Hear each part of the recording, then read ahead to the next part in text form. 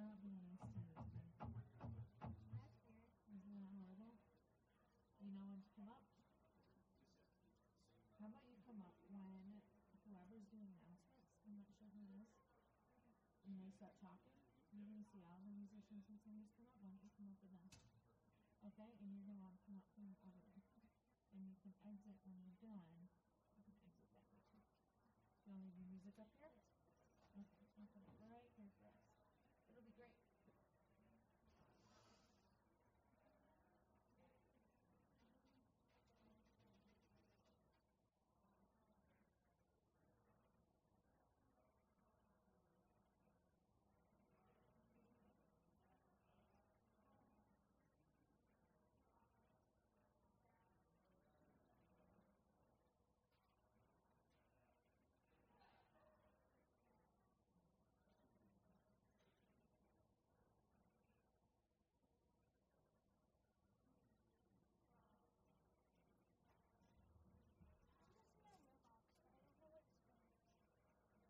Okay.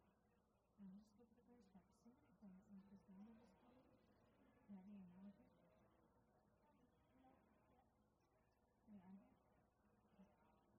Alright, that's weird. I don't know. Somebody from the office just called me.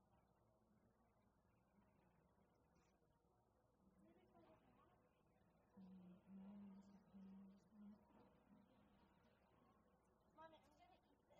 Can you come up this way and give me a bulletin?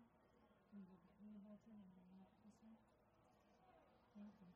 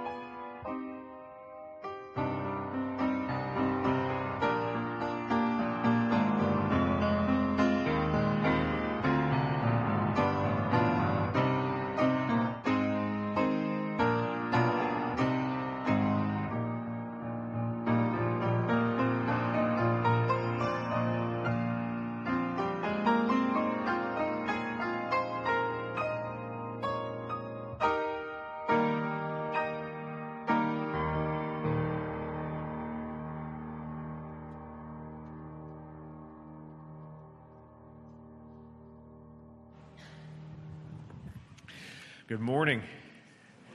We welcome you here to Redeemer on this snowy morning, and glad that you could make it here. And I'm sure some will be straggling in as they make it through these roads. But we're grateful for the beauty of the white snow, and even reminds us of many promises that come to us in the Scriptures. So as we get started this morning, if you are visiting with us, we're very glad you could join us and hope that you can make your presence known to us. One of the ways you can do that, one, introduce yourself to a few people afterwards, but another way is to text the word connect, or the word welcome, to the number that's on the screen. And you could also fill out the connect card. That's where the other word I was looking for. That card is in the seat back in front of you, and you can just put it in the offering plate, and then we'll take care of that. Most of the announcements are found in either our bulletin or in Redeemer Life, our newsletter. We have our Sunday school classes that are meeting just after the worship service. They're listed there in the bulletin.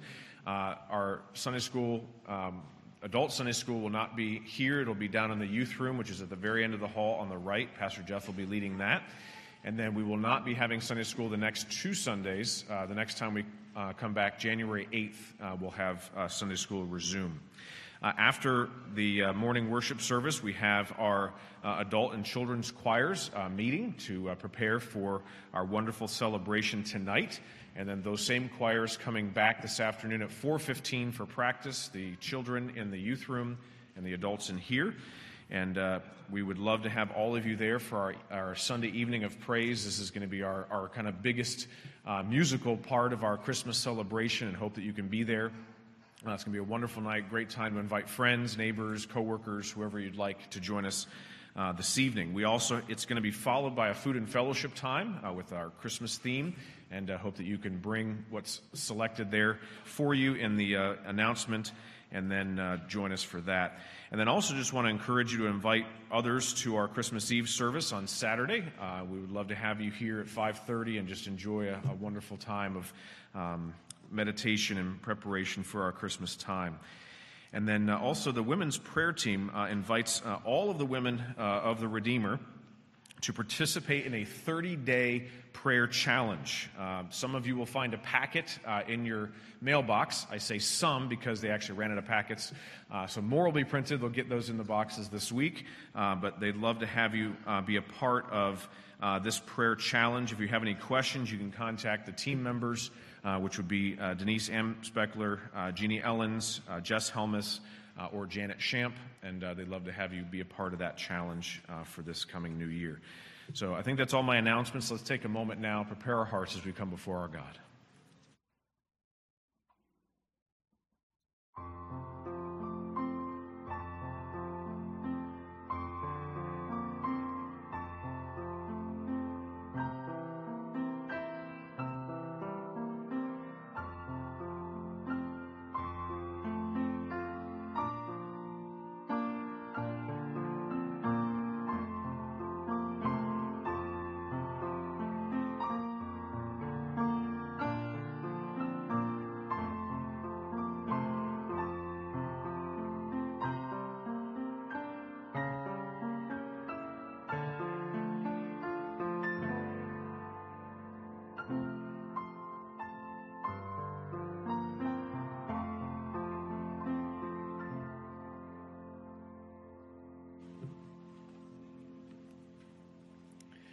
We gather here this morning to exalt the name of our Lord Jesus Christ. The psalmist reminds us in Psalm 34, saying, "I will bless the Lord at all times. His praise shall continually be in my mouth. My soul makes its boast in the Lord.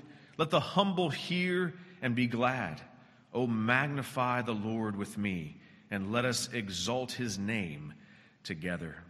Well, our Lord came in flesh to live, to die, to rise again. Come behold the wondrous mystery as we stand together.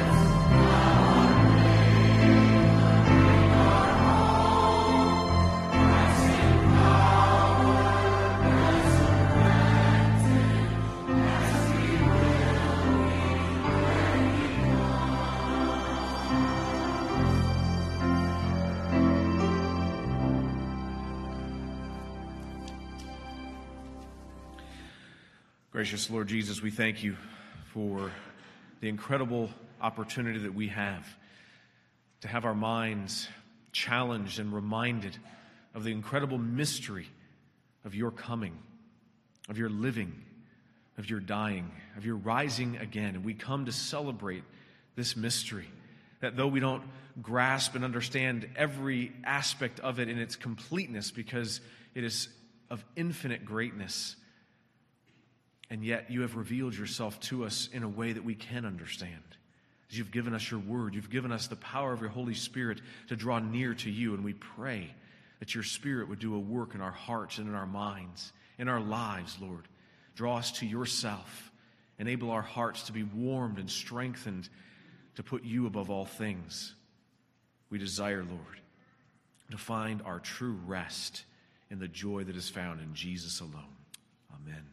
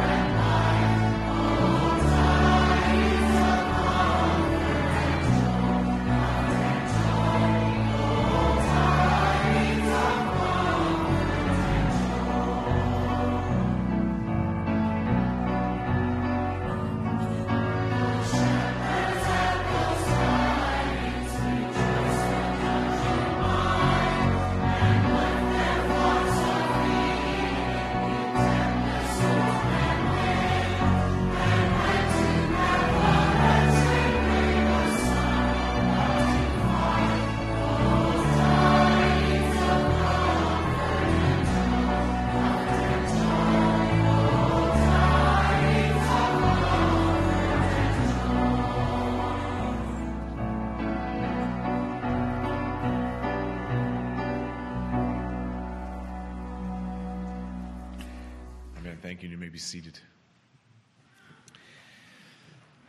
The comfort and joy that we get to celebrate every Christmas season, and not even just in the Christmas season, we get to celebrate every week because of what Jesus did.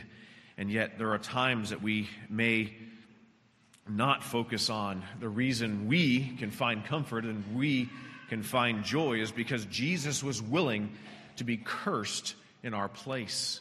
And so the Apostle Paul in the book of Galatians reminds us of what our Lord Jesus came to do and to prepare our hearts to recognize that we are the reason Jesus came, not because we were so worthy, but exactly the opposite, because we are sinners in need of a Savior and that He came to pay that penalty. And so we come to our God confessing our sins to Him. The only way we can actually receive that comfort and joy is indeed by faith and faith alone. Hear now the word of the living God. Christ redeemed us from the curse of the law by becoming a curse for us. For it is written, "Cursed is everyone who is hanged on a tree," so that in Christ Jesus the blessing of Abraham might come to the Gentiles, so that we might receive the promised Spirit through faith. To give a human example, brothers, even with a man-made covenant, no one annuls it or adds to it once it has been ratified. Now the promises were made to Abraham and to his offspring. It does not say, and to offsprings, referring to many, but referring to one, and to your offspring, who is Christ. This is what I mean. The law, which came 430 years afterward, does not annul a covenant previously ratified by God, so as to make the promise void. For if the inheritance comes by the law, it no longer comes by promise, but God gave it to Abraham by promise. And as we recognize that in the heart of Mary, as she reflects on all the things that are going on at that time of Christ's birth, thinking about the promises that God made to Abraham, we have to be reminded of those promises as well, that God is fulfilling those through our Lord Jesus Christ. But it's not just something we get to observe as spectators, but ones that we have to lock onto, recognizing that his covenant is something to be believed in, his promises something to be trusted in. So in whatever ways that we find ourselves depending on ourselves and trusting in what we can do in our own lives, we need to confess those things to our God. And let us do that now in silent prayer.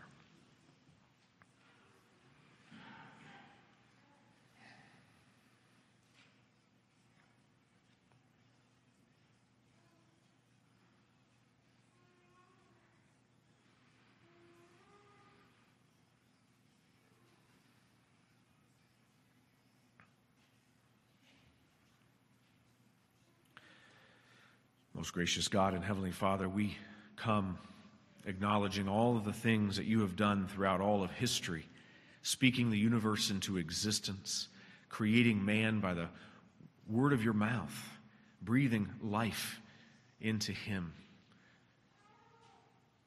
And though we fell, though we sinned, though we rebelled against you in Adam, the representative head of the whole human race, we thank you for sending the second Adam, the one who did not fail, our Lord Jesus Christ. And we come asking that your Spirit would help our hearts to recognize that there's nothing we can do to clean up our lives and make them worthy to come before you. That as a holy God, you require perfection, and that there's no way we can achieve perfection because we cannot make up for any of the things we have done in the past. It requires a Savior to come to be cursed in our place, a Savior that lived the perfect life, so that that perfect life can be given to us by faith, and we can be redeemed as we trust in that promise. Lord, we come because we want to know you in a deeper way, and we ask that your Spirit would enable us to find our greatest rest, not in our efforts, but in the work, the accomplished, finished work of our Lord Jesus Christ, in whose name we pray. Amen.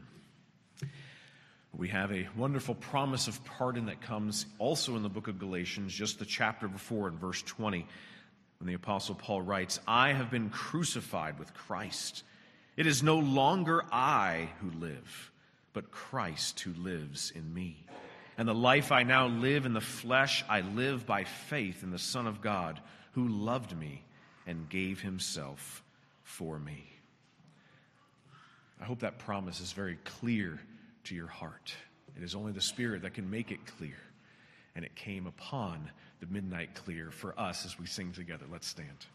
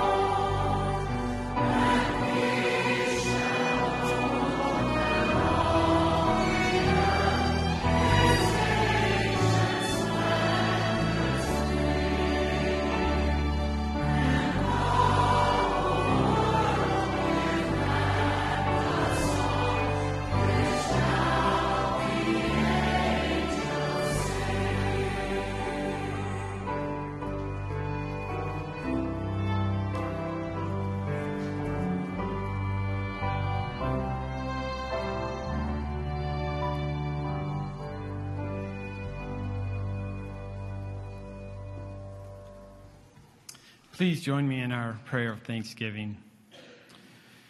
Our Heavenly Father, we come unto you, thanking you, Lord, for your mercy and your grace to us on a week gone by already.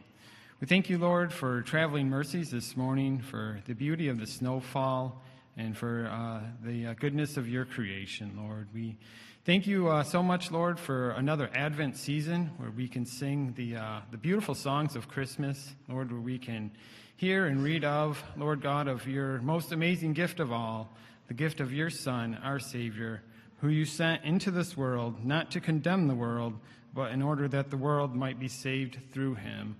Lord Jesus, we thank you for not only for your birth, but for your love for us, for paying the price that our sins and that we deserve, for having victory over the cross, for defeating death, for rising from the grave and bringing salvation and eternal life that is found in you and you alone.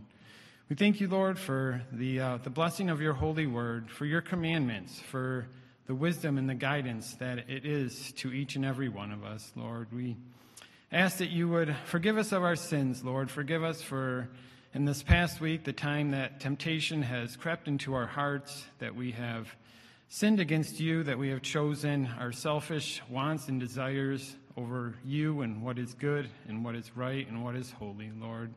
We pray that you would give us the strength and the faith to break free from the bondage and the chains of sins, that we might live lives that are of kindness and humility and seeking to honor and glorify you. And Lord, now as we come to the preaching of your word, we thank you for the Gospel of Luke, Lord, for this detailed book and the message it gives us of the miracle of the incarnation. Lord, we thank you for our pastors this Christmas season and faithfully bringing us the Christmas message of the birth of your Son, our Savior. Lord, we ask that you would be with Pastor Jeff once again, that you would strengthen him and give him what he needs to preach the gospel message. Lord, we ask that you would open our hearts and our ears, that we would take in your word, that we would not only be hearers of the word, but doers as well. We ask that you would bless this offering that is about to be taken, and we pray this all in Jesus' name. Amen.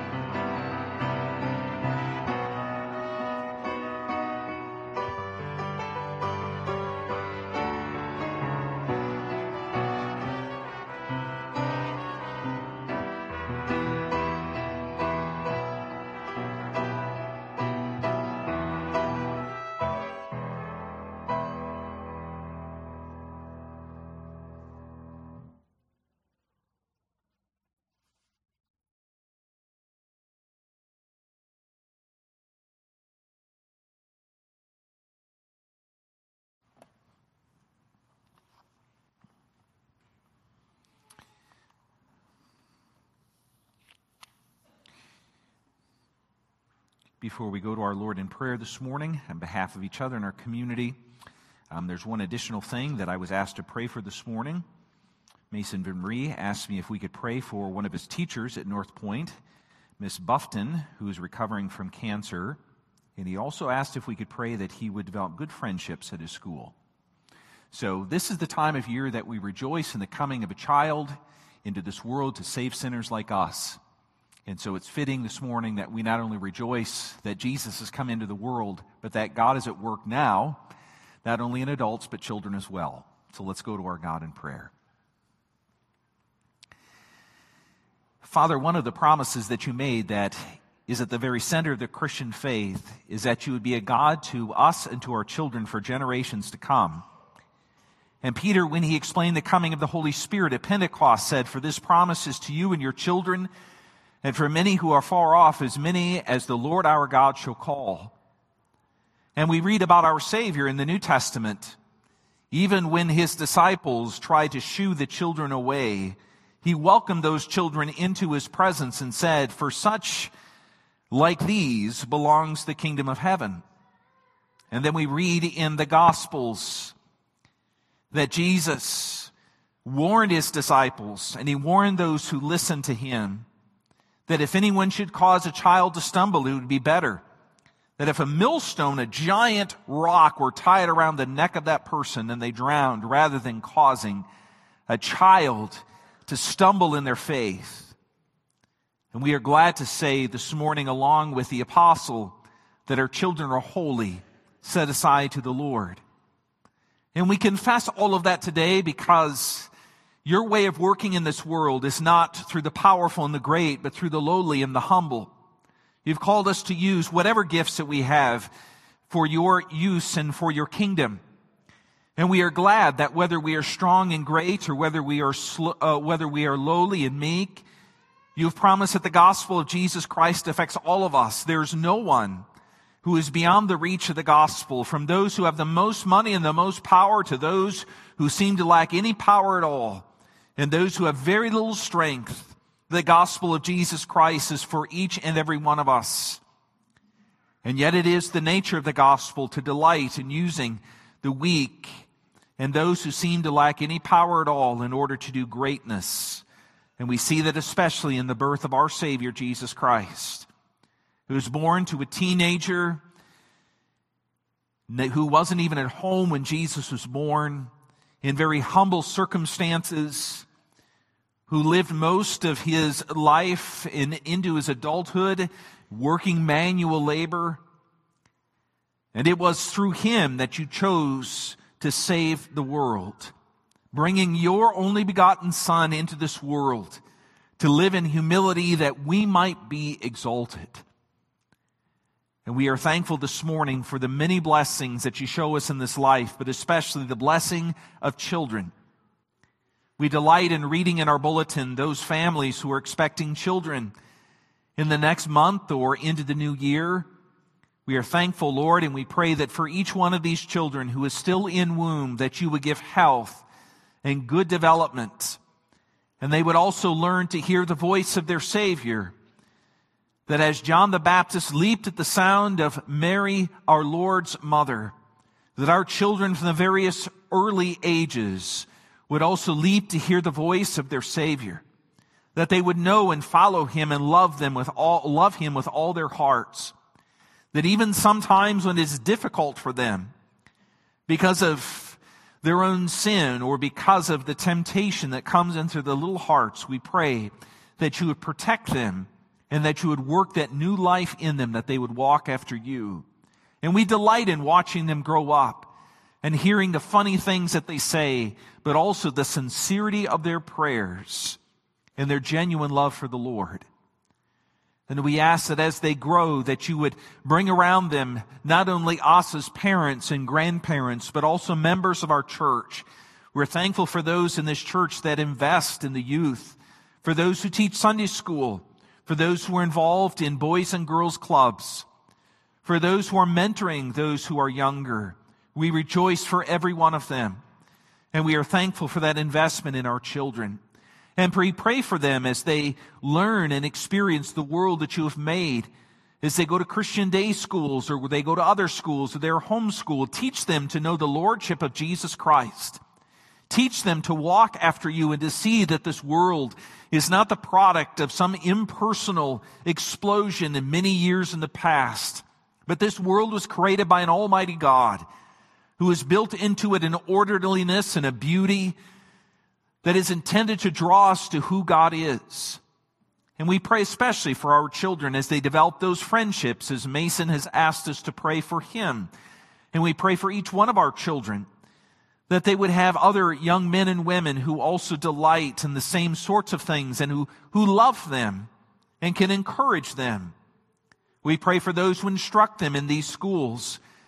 We pray for Miss Buffton and ask that you would give her continued recovery from her cancer, and that you would bring many caring and loving teachers to them. And we also pray for our children as they grow and mature and they enter high school and college, and some of the more difficult questions in life become apparent. Perhaps they begin dating, or maybe they are searching out what you would like for them to do as your calling on their life, their vocation. These can be difficult periods in life. Sometimes uncertainty reigns, maybe even uncertainty about who they are and what you have designed them to be.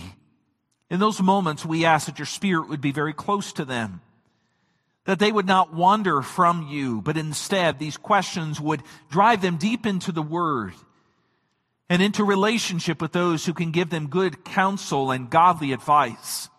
We ask again that you would surround them with members of this church that they feel comfortable going to. We thank you for Pastor Dan and the work that he does for our children at various ages. And we ask that you would not only raise up our children to do great things in their chosen vocation, but you would work in them the fruit of the Spirit, that they would be children and adults who are filled with love and joy and peace and patience and long-suffering and gentleness and self-control. And we pray for them as they enter into those years where they begin their own families, where they see the course of life that you would set out for them. Maybe it is not being married. We rejoice in knowing that you direct them in these moments as well, that you are not a God who is absent from those moments. Even times when there is sorrow and uncertainty, you are still the God who is there. And we ask that you would protect them and keep them. That as the psalmist often says, so we say again this morning, we will tell of the great things that you have done to generation after generation, that many would rise up and call you God. In a world in which increasingly there are people who identify themselves as nuns and duns, maybe even some of us would identify ourselves in that way. We ask, Lord, that the covenant promises that you've made through generations would be evidence that the gospel of Jesus Christ is more than a religious preference. Instead, it is a truth. It is a life. It is a conviction that affects us not only personally, but in the way that we raise and teach our children. And we pray that the baby who was born in Bethlehem, the one that we delight in this morning, would be the God who would be at work in our children, that the love that he has for them would be so convincing to their hearts they could not help but follow after him in faithfulness. And we raise to you also this morning those who are older than children and yet have the concerns and the burdens of life. We pray for Lydia Person and her family as they mourn the death of her grandfather. We ask that you would comfort both her as well as her grandmother, who now misses this man that she had known and loved for many, many years. We rejoice in knowing today that death is not the end, but the resurrection is coming. And we say with all those who are believers who come to that moment when funerals occur, we say, come, Lord Jesus, and come quickly. We pray along with the Kite family. Father, we rejoice in knowing that you are God who heals and a God who comforts. And along with them, we ask for that continual comfort in your care for them. Lord, you have promised that one day there will be no need for tears. There will be no need for sorrow because the sun will be our light. And in His presence there is no sin and no effect of sin. And we pray for hope for this family as they continue to grieve. We pray for our brother Zach Francois in Haiti as he continues to do his work, supporting missionaries, bringing the gospel. We pray for him especially in a country in which there is so much discord. Would you protect him personally and all those he works with, and cause in the time in which there seems so much unrest for the gospel of Jesus Christ to take firm root. We also pray for Clarice Lorup as she waits for appointments and then analysis and diagnosis of what the next steps are for her. Father, strengthen her not only in her body but also in her spirit, that she would know your love and your compassion. Thank you for bringing her to a place where she has family who can care so well for her. And as a congregation, Lord, give us compassion and kindness to support and care for her. And we pray that also for our dear sister, Gail Stahl.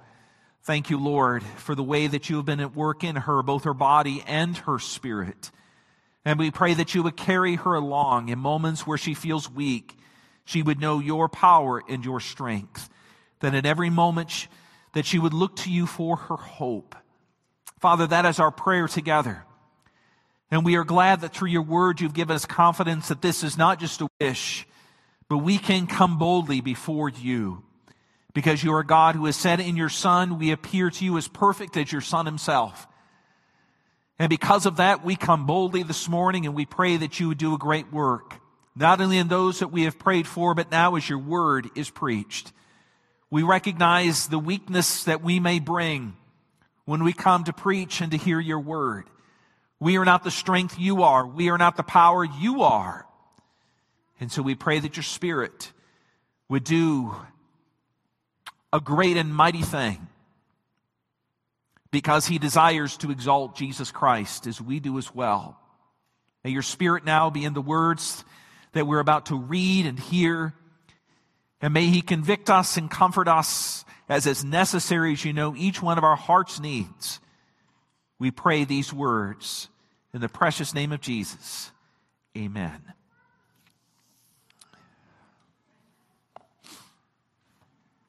Many of you will likely not have the experience of standing here on a Sunday morning and praying, at least leading the prayer, but I can tell you it's one of my favorite things to do on Sunday. It's a real delight. And I thank you for praying along with me and with each other. It's a beautiful thing to be able to do that. This morning we're coming to Luke chapter 1, verses 46 through 56. This continues the series of sermons that we're preaching from Luke 1 and 2. You will hear more from Luke 1 and 2 in this coming week, first on Christmas Eve and then Christmas morning. This morning we're reading Mary's song of praise after she visits Elizabeth and she sees that Elizabeth is also expecting, her faith is confirmed, and then she says these words from Luke chapter 1 verse 46. Please read along with me. These are the words of God. And Mary said, "My soul magnifies the Lord, and my spirit rejoices in God my Savior. For he has looked on the humble estate of his servant. For behold, from now on, all generations will call me blessed. For he who is mighty has done great things for me, and holy is his name. And his mercy is for those who fear him from generation to generation. He has shown strength with his arm. He has scattered the proud in the thoughts of their hearts, and exalted those of humble estate. He has filled the hungry with good things, and the rich he has sent away empty. He has helped his servant Israel in remembrance of his mercy, as he spoke to our fathers, to Abraham and to his offspring forever." And Mary remained with her about 3 months and returned to her home. This is the word of our Lord.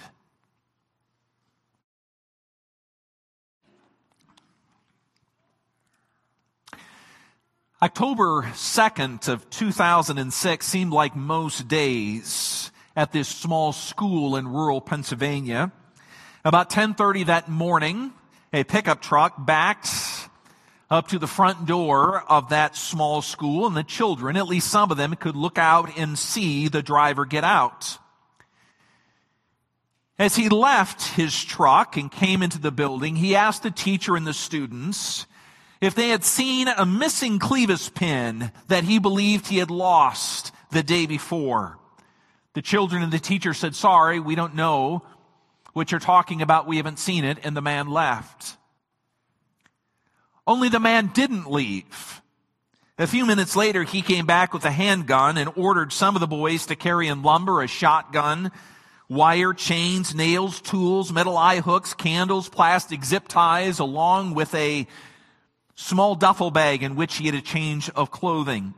And what happened next was heard around the world. The man barricaded himself inside of the school building, releasing everyone but 10 of the girls, and eventually shot and killed 5 of them before turning the gun on himself and him personally leaving behind a wife and 3 children. It's a very sad story. Maybe you remember it. But the reason that you might remember it is that that's not the end of the story. By that evening, the parents of those 5 slain girls had gone to this man's wife and his parents, and they had told his wife and this man's parents that they forgive them, that they mourned with them, that they had also lost a husband, a father, a son, and they grieved. 3 young children had lost someone very important to them. And later, when there were funerals, 30 members of that church community went to the shooter's funeral. And they invited the widow of the shooter to attend the funerals of their daughters. Around the world, people wondered how in the world could this Christian community, this Amish community, respond with such grace and forgiveness in such a horrible situation when someone responded with such violence to them. How could they be so kind? How could they let go of the desire for revenge? How could they so quickly offer kindness to the family of a man who had hurt them so badly and even permanently? How could they be so humble? The answer I have for you this morning is economics. And I don't mean economics in the narrow sense of the word, that is how money flows through society. But I mean economics in the general sense of the word about how things work in this world. Specifically, how things work within the kingdom of God. In the kingdom of God, in the economics of the kingdom of God, God works greatness through what we would not expect, that is humility. In a world in which our children are told, if you do not stand up for yourself, you do not promote yourself, if you do not take care of yourself, no one will. In the Christian community, we tell our children, we inculcate in the very fabric of their soul that what matters not is how you can promote yourself, but rather how you can humbly serve your God. And these parents had told their children, and these children looked at their parents, and they saw people for whom that humility was true.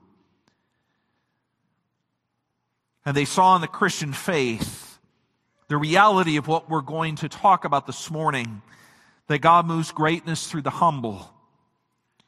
And in this song, you see a great reversal for how the world ordinarily works. It's not the proud, it's not the strong, it's not those who promote themselves. No, this teenage girl sings a song. This humble young woman sings a song in which greatness is brought through humility. This morning, as I preach this to you, I have a pastoral objective in doing so. My objective is that you would learn to sing along with Mary. The form of this passage is a song. It's not meant simply for theological reflection, although we certainly can do that. The point of this song is that you would learn to sing along with Mary, how wonderful is our God, that He brings greatness through the humble. And I would be thrilled this morning as you left or as you sing after I'm finished with this sermon, it would be more than your mind that is moved to want to appreciate this truth. Your heart is also stirred to want to sing and be joyful in the way that God works. I want to talk about the economy of the kingdom, that God brings greatness to the lowly in three ways this morning. The first is rather simple. You'll see that economy is personal. In verses 46 through 49, that economy is personal. You will not be surprised in these 4 verses that Mary is singing based on reflection of what has happened in her life. God has done a profound thing. She heard from an angel that she would be the one through whom the Messiah would come.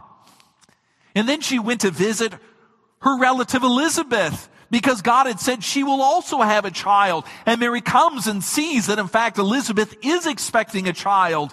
And Mary cannot help but rejoice.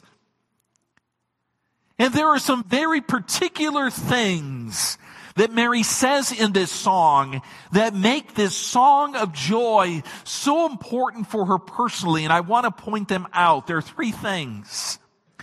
First, she stresses in verse 46 that my soul and my spirit rejoice in the Lord.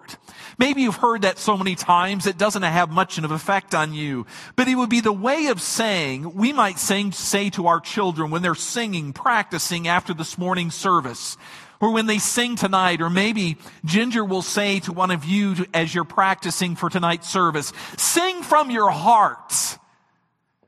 This isn't just about the words that are coming out of you. Sing like they matter. These words are that important. That's what Mary is expressing.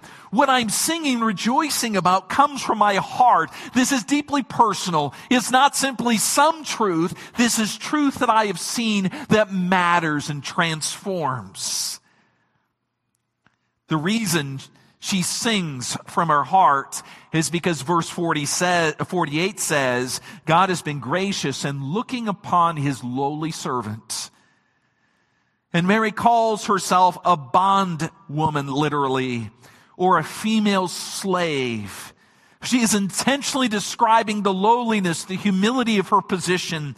The lowly estate would ordinarily be used. It's the language found in other places in the Bible to describe a woman who is barren, who wanted so badly to have a child. She would consider herself lowly. But Mary, even though she's expecting, uses the same language to say, I am naturally empty in myself, but God is great.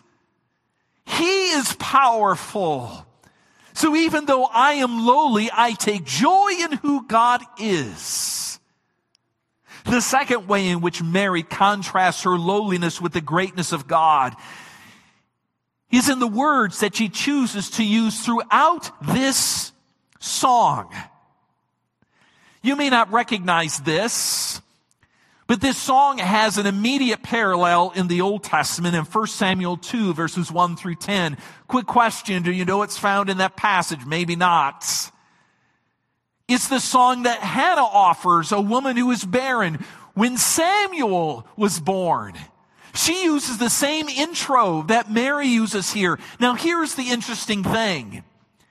Not only does Mary borrow the words of Hannah to sing for joy that God is doing a great thing in her, but literally every phrase that comes in this song is taken from the Old Testament somewhere. She is singing the words of God back to him. She's saying over and over, God, you have given these words to your people in the Old Testament to talk about your greatness. And now I see that the words that you spoke in the Old Testament are true. They were true in the Old Testament and they're true in my circumstance. This is the way you have always worked, and now I can see you working here in me in this way. Praise the Lord. I take joy in what you have always done and now what you are doing also in me. Great things through a humble person. And the third way in which he emphasizes the personal nature of this great economy of the kingdom is something that may be a little difficult for you to see, but I want to explain it to you because it's so important. You'll notice in these first two verses that there are two words that talk about rejoicing. The first word about rejoicing is to magnify or to make great. And that's a word that is used in the present. In other words, I am rejoicing. I am making you great right now, God. The second time she says rejoicing, it is not in the present. It's almost like a verb that is used to describe a snapshot. Something that has happened and you can see it. It's vivid in your mind. When you take these two together, what Mary is saying is not only is she rejoicing now, she is saying this is just the beginning of the rejoicing that is going to go on and on and on and on and on forever. The story of Jesus and the joy resulting from his entrance into the world, that God works great things through the humble, through the unexpected, through the lowly. This singing, this joy, Mary says, will go on for generations because God is not only doing it now, He will do it forever. The emphasis here is on the power of God to work for His people. The emphasis is on His power, not on her. The emphasis is on how great God works for His people. In fact, you'll notice in her song, she talks about God as holy. In this context, she's not referring primarily to Him holy morally, although God is certainly holy. In a moral sense, apart from all sin, that is absolutely true. But He's not referring to God's holiness and the moral quality here. She is referring to God as holy in the more general sense, that He is set apart, that He is great, that His almighty power is far above anyone else. And of all the amazing things that God chooses to do in this world, He is bringing His Son through this lowly woman.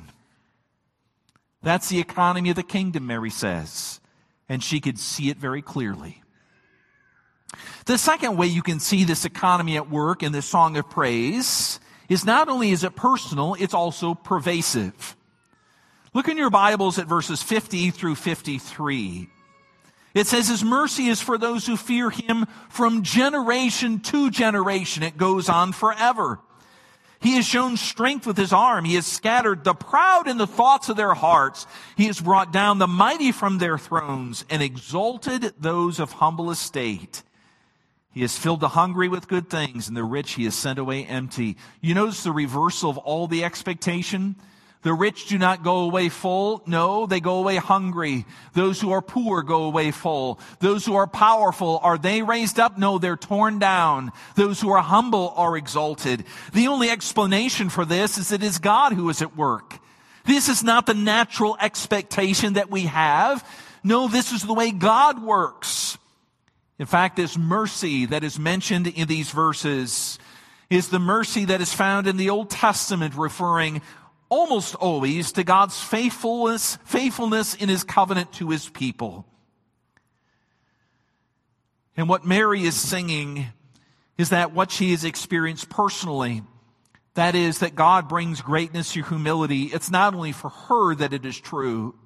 This is the way God has worked for generation after generation, through the Old Testament, in her life, into the New Testament, and I can say even now. God is not looking to do great things simply by the greatness of our strength.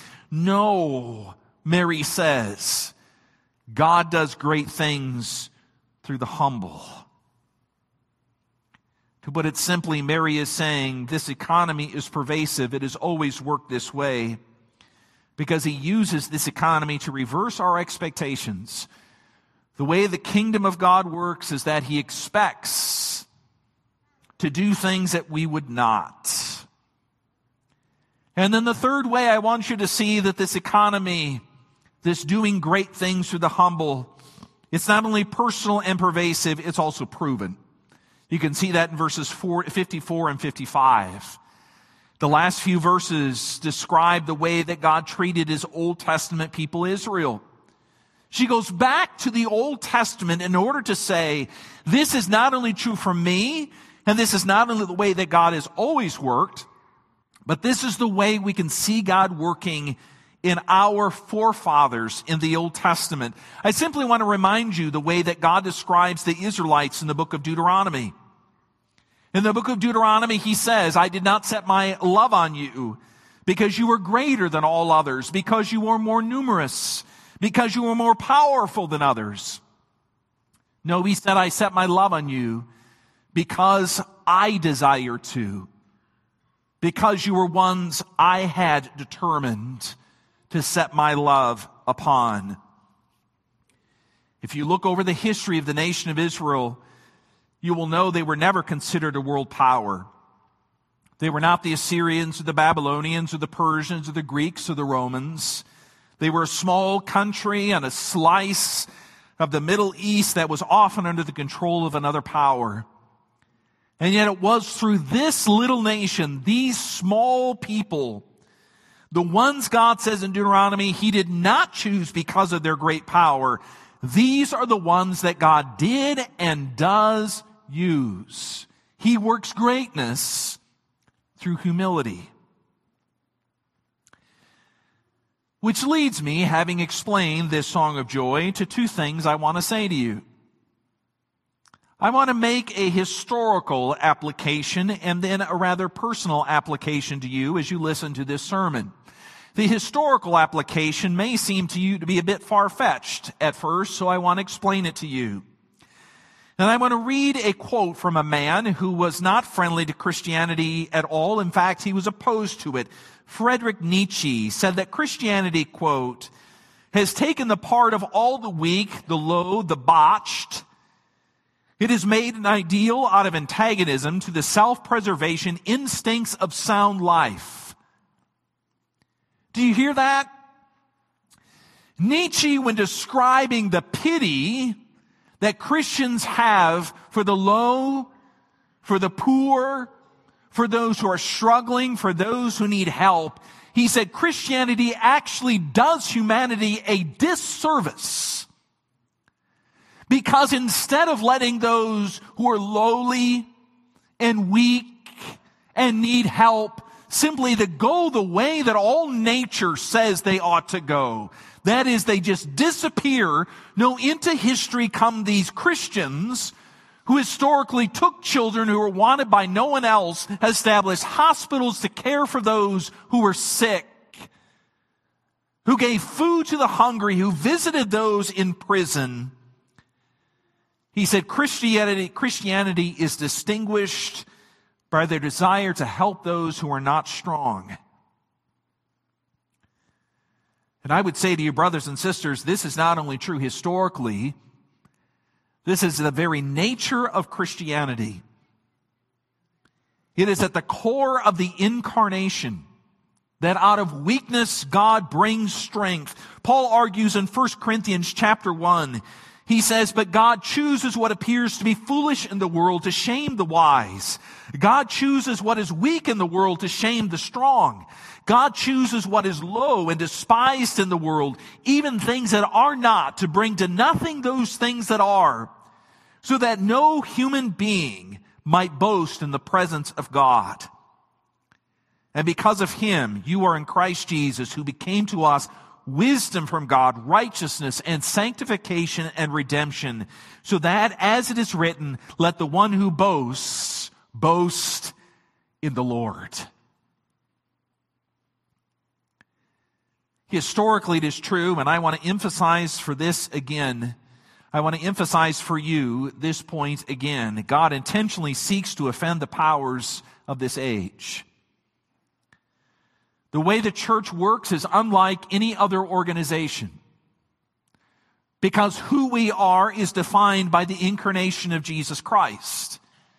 Even the way that we view power and influence and authority is affected by the incarnation. God changes from the inside out. He changes through grace and forgiveness rather than manipulation and raw power.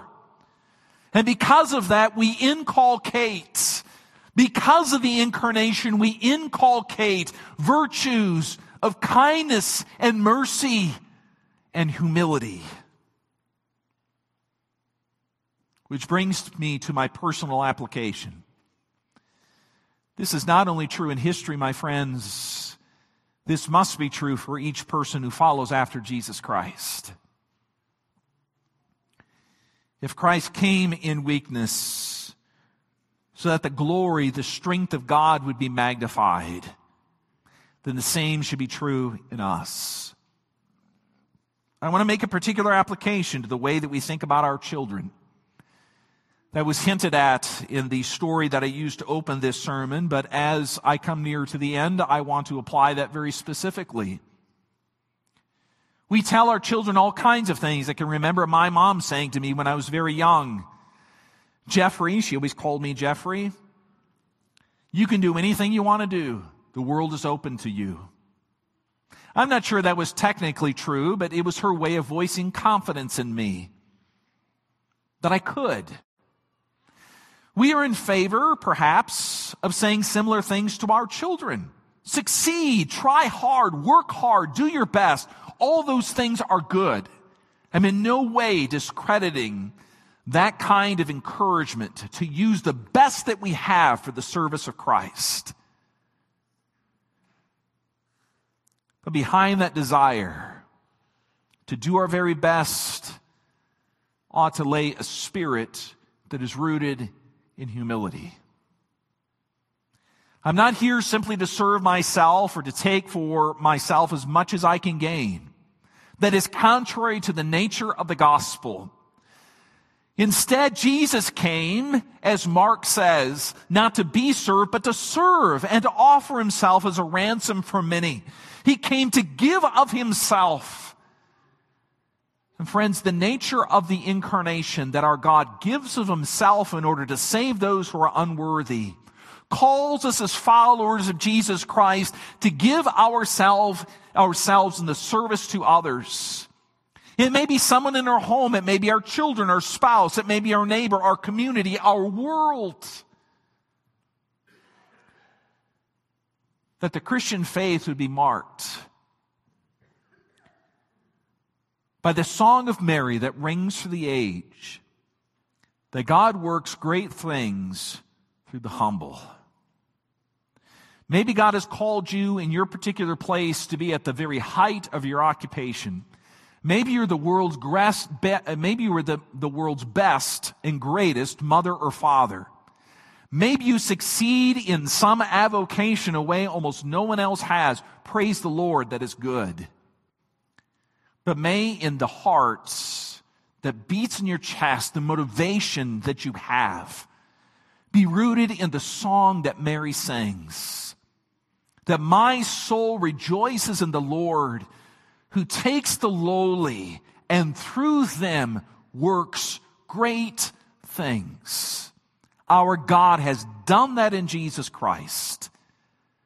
And now he calls us as followers of our Savior Jesus to have, as Paul says in Philippians 2, the same mind that was in Jesus our Savior. Sing, rejoice, be glad in what God our Savior has done. Amen.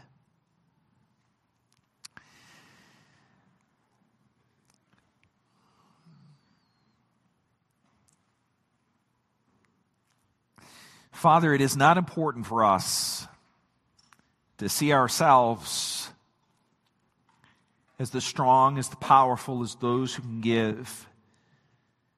Instead, it is more important for us to see ourselves as your servants, to love you above all else and our neighbor as ourselves.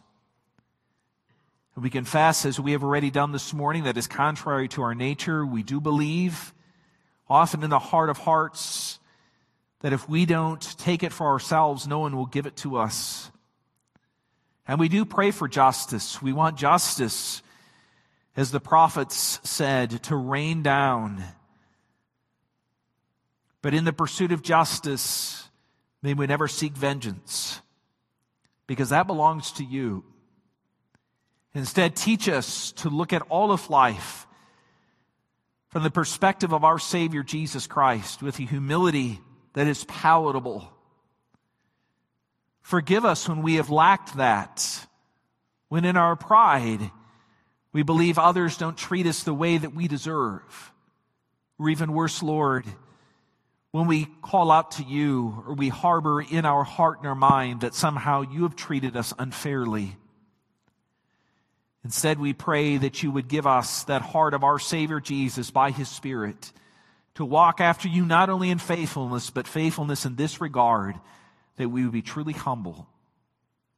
Father, we are so thankful for the economy of your kingdom. And so we rejoice and sing to you in joy for the great things you have done. For we offer this to you in Jesus' name. Amen. We have the joy of standing and singing together. Let's do that.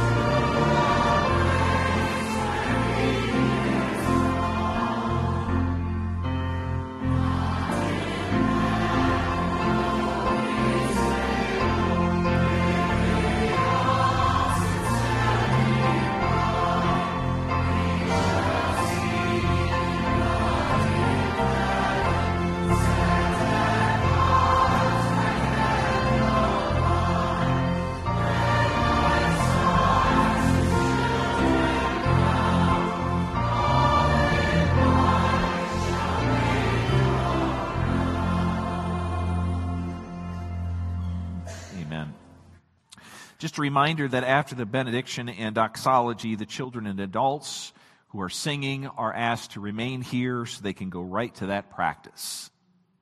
Now the blessing of our God. May you grow in the grace and the knowledge of our Lord and Savior Jesus Christ. To Him be the glory, both now and forevermore. Go in His peace. Amen.